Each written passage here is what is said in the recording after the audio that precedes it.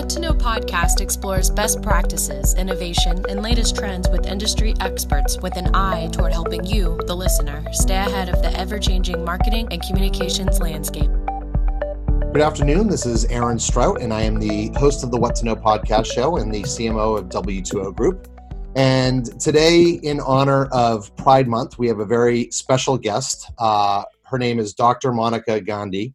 She is the co-chair of AIDS 2020 conference. She's an MD, an MPH. She is a UCSF professor of medicine in the division of HIV, infectious disease, and global medicine, which is particularly apropos these days. And then the medical director of Ward 86, which played a historic role in the treatment and prevention of HIV AIDS at UCSF Partner Hospital, Zuckerberg San Francisco General Hospital and Trauma Center. So welcome, Monica. Thank you for joining us today. Thank you for having me.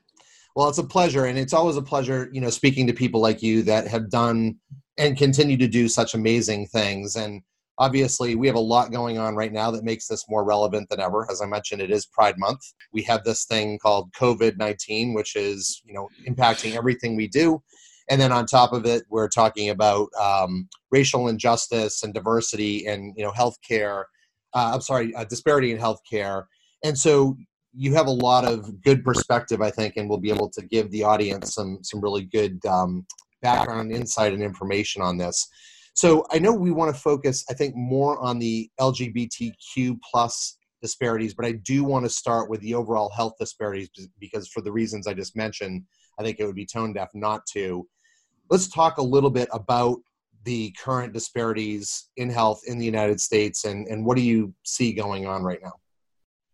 So I think that the COVID-19 pandemic has really revealed a lot about disparities in health, but the problem is that we knew this all along from HIV. So every infectious disease pandemic at some level always works along fault lines of vulnerability. It works against marginalized and stigmatized communities, racial and ethnic minorities. These are because of structural inequalities and because of systemic racism and because of homophobia and everything else that comes along with social determinants of health. These are the populations that have always suffered the most from infectious diseases. So HIV, we already knew that this was a disease of disparities. We knew it from the very beginning of the pandemic of HIV. And now COVID-19, we know that this is a infection that's occurring most in this country, at least among racial and ethnic minorities, among those who are in crowded places, who have to live in places where there's a lot of shared bathrooms or a lot of people where they can't shelter in place because people have to go to work. And so all of that has led to this new dialogue in this country about disparities, about systemic racism, about structural inequalities, leading to disparate outcomes with COVID-19. And I think that for those of us who work in HIV, this is a refrain that we've heard before, and it means that we have to redouble down on our efforts to work on disparities in HIV, because at least the country is starting to open up about dialogues and about us kind of reckoning with all these disparities that occur in this country with infectious diseases. Yeah, and that's critically important. And I know there have been a few states and governors that have declared racism a public health crisis. And it really, for all those reasons you just mentioned, I think one of the things that people forget about is that the LGBTQ community also suffers from health disparities, specifically, that impact the community today. Can you talk a little bit about that and why that is? Yes. I mean, this is something that, for me in particular, anyone who works in HIV have been fighting for our whole career, which is the health inequities for those who are LGBTQ. That the COVID pandemic is going to affect HIV treatment and HIV PrEP outcomes. We're going to be presenting at AIDS 2020 some very important abstracts about the interaction of COVID and HIV. And what that interaction means is not just does HIV make you more susceptible to COVID, which the jury's actually a little bit out on that. It's the other way, is the COVID pandemic is threatening to derail our goals towards giving everyone access to HIV treatment worldwide, derail our goals in this country, for example, of ensuring that everyone has PrEP access to PrEP, including African American and Latino young men. And it also is derailing our goals of around substance use and depression and mental illness and isolation, because these are conditions that can affect those living with HIV more, especially older gay men, for example, who have lost a huge community and now they're totally socially isolated, living with COVID-19 during the lockdown. And so we have to think about the effects of the COVID pandemic on those who are LGBTQ and living with HIV. And then one other thing is the question about HIV risk. There's going to be an abstract at AIDS 2020 that talks about HIV susceptibility going up among LGBTQ individuals in the face of all this loneliness and everything that's going on with COVID. So we're very worried about that worldwide. And then one other comment about this is that transgender individuals have been sort of they're starting to be discussed around the racism movement. But when we think about racism and we think about a particular subgroup, which is African American, Latino, transgender individuals, that is a group that has really been struck with poor outcomes with HIV. And so this is a group that we have to highlight again when we think about this anti-racism movement that's going on in the United States, thank God. So I do want to do a follow-up on something I think that's positive that we can focus on, and that is thinking about culturally affirming and informed healthcare. What does that mean to you, and how can that help improve some of these, outcomes? Yeah, I mean, we used to call care in medicine culturally competent, and we stopped using that term. And really, the phrase is cultural humility. And the idea there is that when you are treating or having a patient in front of you, that you are not experiencing what they've gone through in terms of racism or stigmatization from being gay, or that transgender individuals, all that they've suffered. It isn't actually about competence, it's about humility and ensuring that we deliver that type of care that brings a profound understanding to the table, that you cannot understand what people have gone through, but that you are there to be completely non-judgmental and to listen and to try to work within your framework of knowing about healthcare, how to help that person. And so this is also going to create a revolution, and has in medical student education, about how we think about how we treat patients and how we stop using language that could be completely affirming in one way, sexual orientation or gender affirming in one way. It has to be, we have to kind of almost unravel our learning and relearn how to culturally, with humility, work as physicians and healthcare workers with those living with HIV and those living with COVID, because it's the entirely same thing. It is infectious diseases in general have always highlighted disparities, and COVID is doing nothing different than any of these pandemics ever did. Yeah, and one of the outcomes that we know, I think COVID in particular has really stressed, is mental health. And we know that mental health is already an issue, and we could spend 5 other conversations on this. But how is minority stress related to mental health problems and other adverse outcomes? Let's talk a little bit about that correlation. Yeah. I mean, so mental health already, in going back to the COVID HIV connection, those living with HIV, there were always a higher prevalence of mental health diagnoses in those living with HIV, because you've just been told by society that something's wrong with you, and that and you've been living with this from the beginning. And so all of this has led to higher rates of depression and anxiety, for example, among LGBTQ individuals living with HIV. And then you add COVID to it, and you're telling people that they can't see their people with whom they connect. And we've stopped our social groups at Ward 86, our HIV clinic, for our older patients. And we had social groups and support groups for all sorts of groups, and all of these have been stopped. And so mental health difficulties and exacerbations in mental health diagnoses during COVID is a very worrisome kind of result to the pandemic. And then add to it that the country doesn't seem to be, it definitely is reacting to what's been going on with police brutality, and there's a reaction, but we haven't yet have clear solutions about what we're doing in terms of, fixing 400 years of racism in this country. So all of that is leading to a lot of anxiety, a lot of depression, and a lot of exacerbation of underlying isolation issues. And I think that this is a profound time to be an HIV doctor. It is one of the most moving and profoundly important times I can ever think of. That all I do when I talk to my patients is tell me who you're talking to, tell me if you're lonely, tell me if you're having problems with food, tell me if you're having problems with your housing. Like, it's all about kind of these determinants of health. And so it behooves us to we were always trying to spotlight mental illness, and now we have to just wide open, shine a brilliant light on what we need to be doing in this country to provide more mental health services, and to work on the fact that we have created a society where people are sort of stigmatized for having infections. And so we have to work on this, and we need better supports, and we need more services. Do you find yourself related to that, since you are someone that works with HIV patients? So you've had to deal with the LGBTQ thing for a long time. You're also a woman. You're also a non-white woman, which gives you this very unique perspective.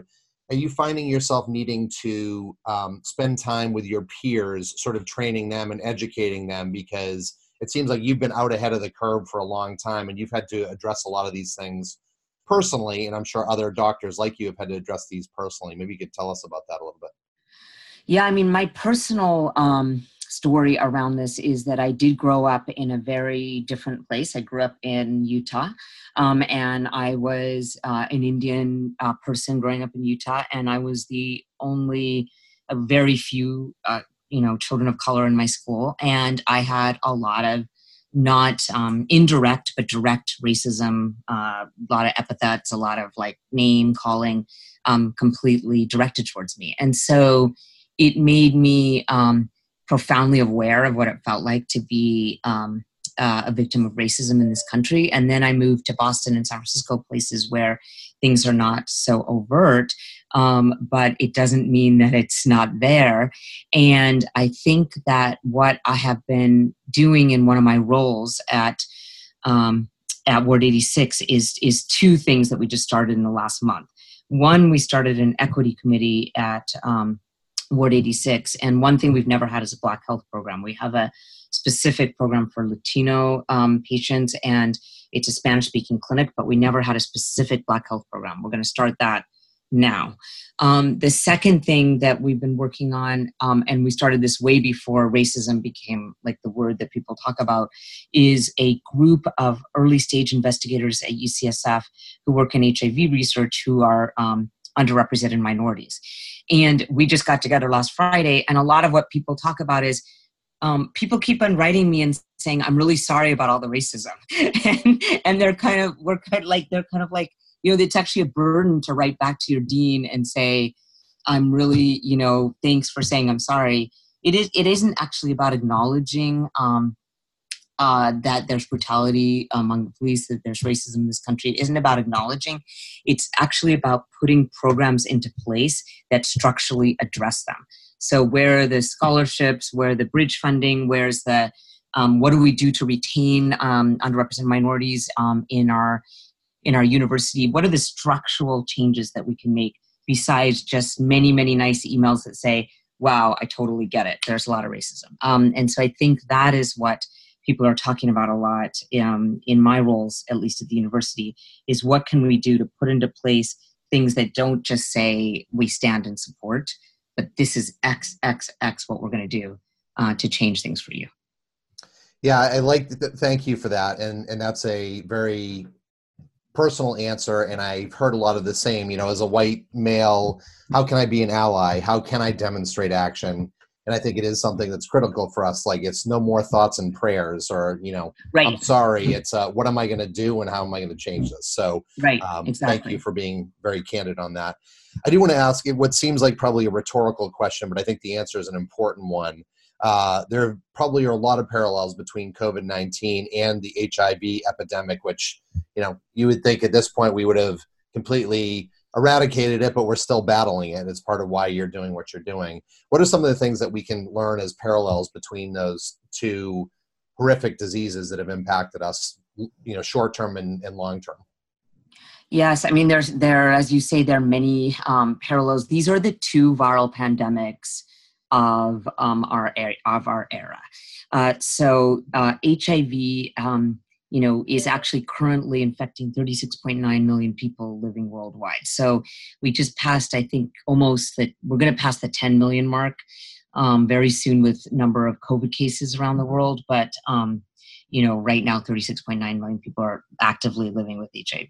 So these are the pandemics of our lifetime. And what that means is that a lot of people who work in HIV, myself included, have changed over to working in COVID. So we're still working on HIV, but it just made the most sense that a lot of HIV researchers and a lot of HIV clinicians immediately turned their attention to COVID because they're nimble, they're compassionate, they have been working on pandemics, they kind of take up a challenge. And so I would say that a lot of our community is massively focused on COVID right now. The second parallel is that it seems to be sometimes surprising to some that, about the disparities, but we already knew that viral pandemics affect those who are poor and Black and Latino more.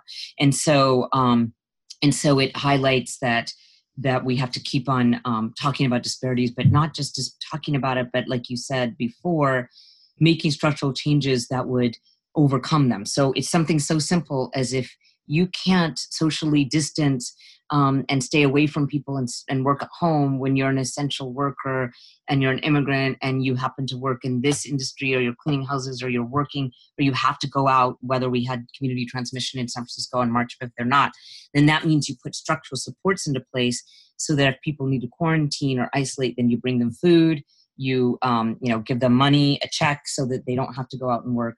And so that you actually give them the time to enact the public health dictums. And then so besides the HIV researchers all turning towards this and the HIV clinicians, and besides the disparities piece, the third thing is I think that HIV is really going to inform COVID in terms of immunology, virology, and vaccine development. So we always kind of say to ourselves as HIV researchers that we always inform other fields. And I think that is completely accurate. A lot of the virology, though there are kind of two different viruses and one's an RNA and one's called a retrovirus, but it doesn't matter. They have a lot of similarities. I think that vaccines are going to move quickly and more quickly because of HIV researchers being involved and because the NIH has harnessed what's called the HIV Prevention Trial Network. They've harnessed the big network to prevent HIV to administer the vaccine candidates for COVID. And I think that everything's going to move faster because HIV researchers and HIV infrastructure is involved. I hadn't thought about that, and that actually is quite comforting, right? That we do have these experts in you that have lived through this for the last, whatever it's been, 30 years, 40 years. Let's talk a little bit about some of the misinformation that I know came when HIV first hit the world and then came to the United States. A lot of it was very racially and homophobic, centered. It feels like maybe differently with COVID, there's a lot of misinformation and disinformation that surrounds that. Any advice that you're giving to fellow physicians that are battling this, like how do you sort of not let that get in the way, and how do you make sure that you're getting to the truth and listening to the medicine and the facts as clearly as possible? Yes. I mean, I think that you're exactly right that at the beginning of the HIV pandemic, in this country at least, it was all anti-gay language, anti-Haitian. We had hemophiliacs were being brought in for stigmatization, like a little boy, Ryan White, who was 11 when he was kicked out of his school because he had HIV. And so all of that was just around fear and marginalization, and it led to poorer HIV outcomes. It led to things like the president of the United States at the time not speaking until 7 years into the pandemic about it. It led to delays in many things. This kind of fear can lead to delay and problems in controlling and fixing the problem. And so now the important lesson that we can learn from that is that right now, there's no biological basis. It's not because African Americans have more diabetes or heart disease, or and it's because they don't take care of themselves. All these biological myths that why they'd be more susceptible to COVID. It is all purely and straight out structural inequalities because of racism in this country, that we've had disparities in Black or Latinx populations getting more COVID. And so we have to eliminate any discussion about kind of biology or marginalization from our physician community. And what we have to talk about now is, as physicians and as healthcare workers, how do we go back to the principles that we were trying to work on with HIV and fix things, or at least make it impossible for them to be put into policy that influence health outcomes. So a good example would be that we can't limit what the ACA is doing in terms of being able to provide healthcare for transgender individuals. We need to ensure that we have strict policies into place so that there's no healthcare insurance discrimination for someone who needs to have healthcare management for gender dysmorphia. They need to have access to everything that you would need for transgender management. So that's a good example that I think that we have to think about as physicians, just taking homophobia and racism and everything else that's influenced healthcare policy out of the equation, make it a health issue, make it a public health issue. And then our entire purpose as physicians is to fix health and to work on health. And then you see someone in a humble way about what I can do to help you with all the things that you're facing in the society to help you address your health needs. So it is, I think it's exciting to be a medical student right now. Actually, Dr. Tony Fauci gave the graduation speech for the UCSF medical students, right, actually, and it was inspiring. He said, boy, you're coming of age in the middle of a pandemic.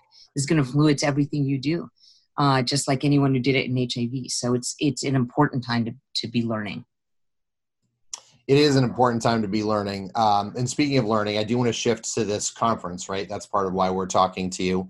And it's the AIDS 2020 23rd International AIDS Conference. It's now gone virtual, but I want to start with the original plan, which was to do it physically.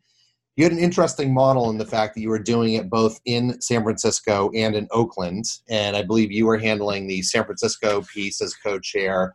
And then Cynthia Carey Grant, who we're interviewing as part of this series as well, was handling Oakland. What was the thinking there? Because I think a lot of people that don't know, they're all in the Bay. And even though they're only, 8 miles across or 6 miles away from each other, there are so many differences between the two cities. Maybe you could talk a little bit about the disparities and why that led to the original plan of two different conferences simultaneously. Yeah, it was a big part of having the conference in both cities to highlight the disparities just across a bridge on the HIV epidemic. So essentially, there are poorer outcomes and more African Americans in Oakland and Berkeley and across the Bay. And San Francisco has been very blessed and has had a lot of resources put towards its HIV movement.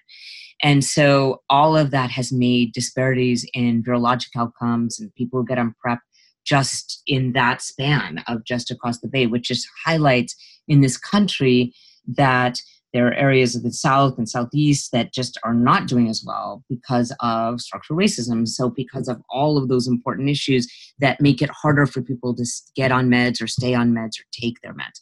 So it was part of the response that why IAS chose these two cities is to highlight disparities in the HIV epidemic, not just in this country, but worldwide, and why some populations aren't doing as well. And what do we have to do for transgender care? And that was part of the purpose. And then, of course, it had to go virtual because of COVID. So let's talk about that. How has that changed the program other than the obvious of not doing it in person, but are you feeling like you now have access maybe to more experts because you can reach out to people across the world and the country?